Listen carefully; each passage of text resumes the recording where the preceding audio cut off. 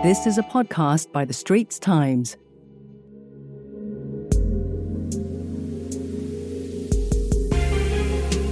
Welcome to Invest Talk. This is a new series by the Straits Times podcast channel, Your Money and Career.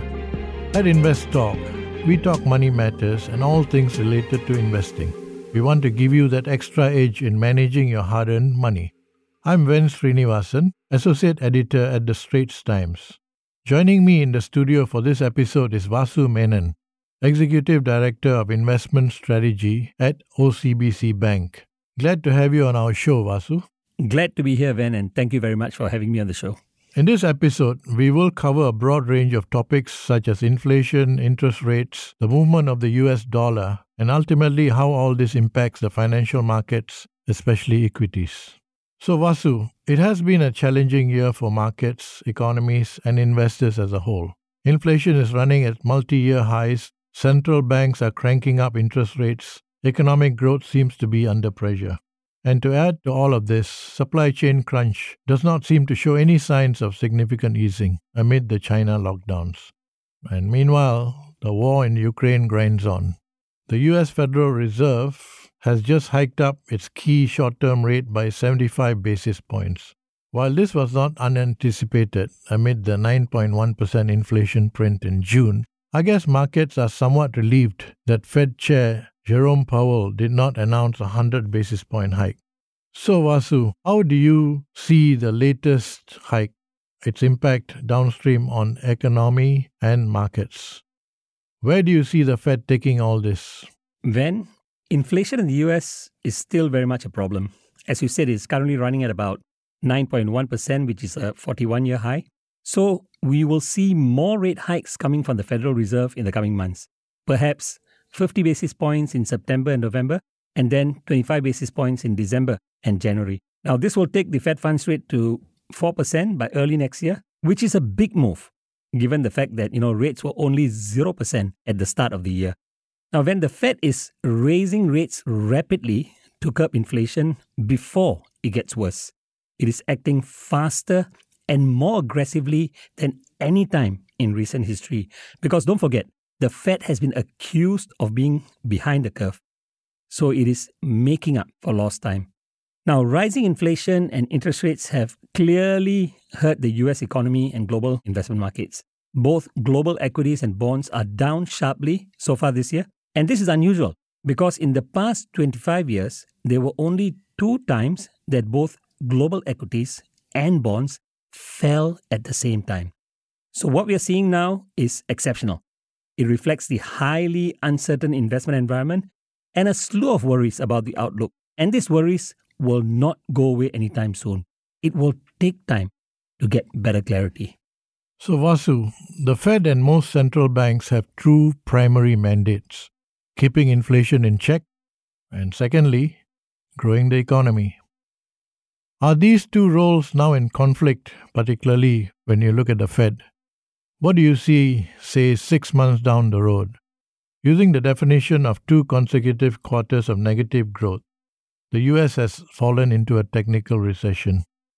The second quarter GDP contracted by 0.9% quarter on quarter against a first quarter GDP decline of 1.6%. Can US inflation really be brought down to 2% target set by the Fed without massive injury to the economy, including the job market? You're right, Ven. The Fed is caught between a rock and a hard place. Now, bringing inflation down from the current 9% to 2% will not be easy. There's a risk that the Fed will miscalculate. And its aggressive rate hikes may cause a deeper US recession compared to the technical recession in the first half of this year. Now, the US Treasury yield curve has inverted, and that usually signals a potential recession in the next 18 months. The key thing to watch out for is the US unemployment rate. Studies have shown that if the 3-month moving average of the unemployment rate increases by 0.5%, then we are very likely to see a recession. The chairman of the US Federal Reserve, Jerome Powell, has already warned that a recession is possible, although he is hopeful that the Fed can engineer a soft landing. On our part, we at OCBC see a 50% chance of a US recession in 2023. Now, this comes through quite clearly in our forecast for the US economy. We are only forecasting a growth rate of 0.8% for the US economy next year, which is at the brink of recession. And mind you, we may have to revise our forecast down in the coming months.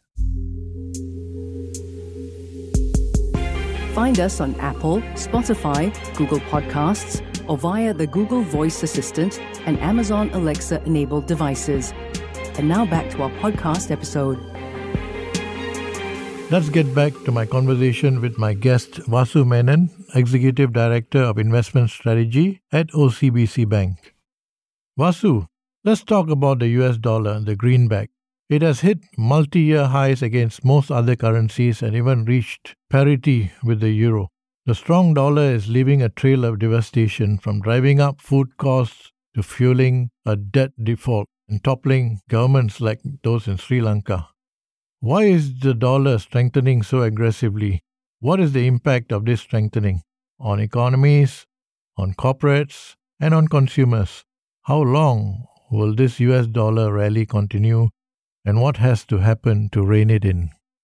When the US dollar has been on an uptrend since May of last year, and since then, it has strengthened by about 18%.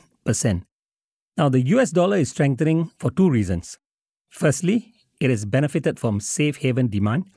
And secondly, the sharp rate hikes by the US Federal Reserve has benefited the dollar. Now, the stronger dollar means that currencies of many other countries have fallen against the dollar, and that's resulted in greater imported inflation in these countries. As a result, central banks in these countries have raised interest rates to combat inflation and prevent their currencies from falling sharply.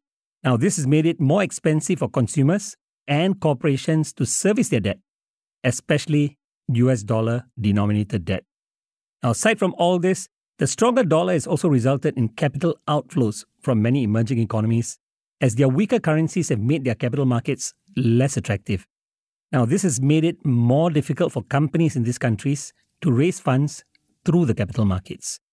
Investors have also suffered losses, affecting their ability and willingness to spend, which is clearly not the best piece of news for the economy. In our view, the US dollar may continue to rise so long as the Fed continues to hike rates aggressively. However, a dovish pivot by the Fed, perhaps in the next 6 to 12 months, and a recession in the US may take some wind out of the US dollar. This, I'm sure, will be a welcome respite for many emerging economies. Indeed. So, Vasu, what should investors do in the current climate of uncertainty and volatile markets? Then, there are good reasons for investors to be cautious, at least in the short term. But having said that, it may also not make sense to stay out of the markets altogether.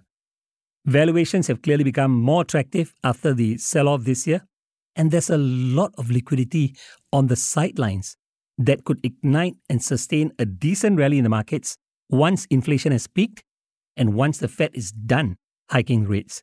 So, adopting a dollar-cost averaging strategy of buying selectively and gradually over the next 6 to 9 months may be more prudent than trying to time the markets or staying out of it altogether. Bottom line, don't lose hope and sight of the long term. No storm lasts forever. The sun always shines after a storm. Yes.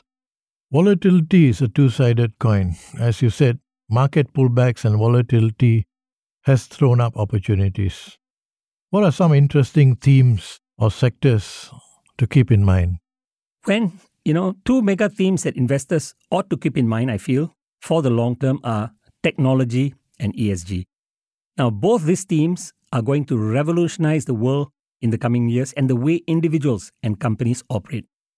Investors with the risk appetite and a long-term horizon may wish to have some representation of these themes in their portfolios. Now, the tech sector has clearly seen a sharp sell-off, and more downside cannot be discounted. But the sell-off has made the sector more attractive, and it could get a good rebound or could see a good rebound when the tide turns and sentiment improves. Now, other sectors to keep in mind when are the healthcare and utility sectors, which are more defensive nature.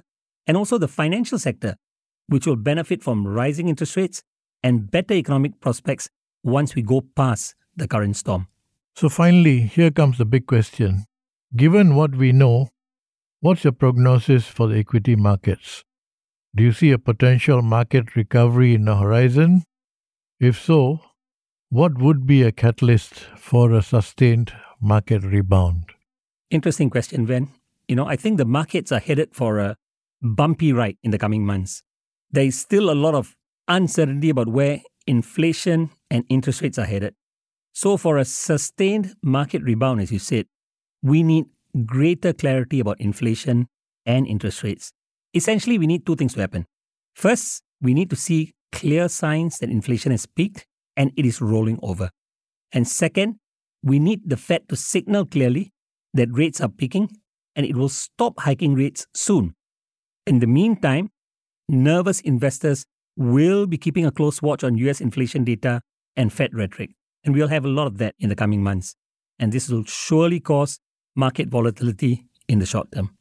Well, thanks for your insights, Vasu. The pleasure is mine, Ven. Thanks for having me on the show. We hope you enjoyed this third episode of Invest Talk, a new series by the Straits Times podcast channel, Your Money and Career. I'm Ven Srinivasan. If you'd like to read our columns, there are links in our podcast's text description. Happy investing. That was a podcast by the Straits Times. Send your feedback to podcast@sph.com.sg. Find us on Apple, Spotify, Google Podcasts, or via the Google Voice Assistant and Amazon Alexa-enabled devices. For more podcasts by the Straits Times, the Business Times, and Money FM 89.3, you can also download the Audio by SPH app. That's AWEDIO.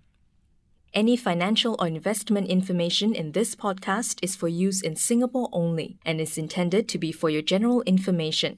Any particular investment or decision should only be made after consulting with a fully qualified financial advisor.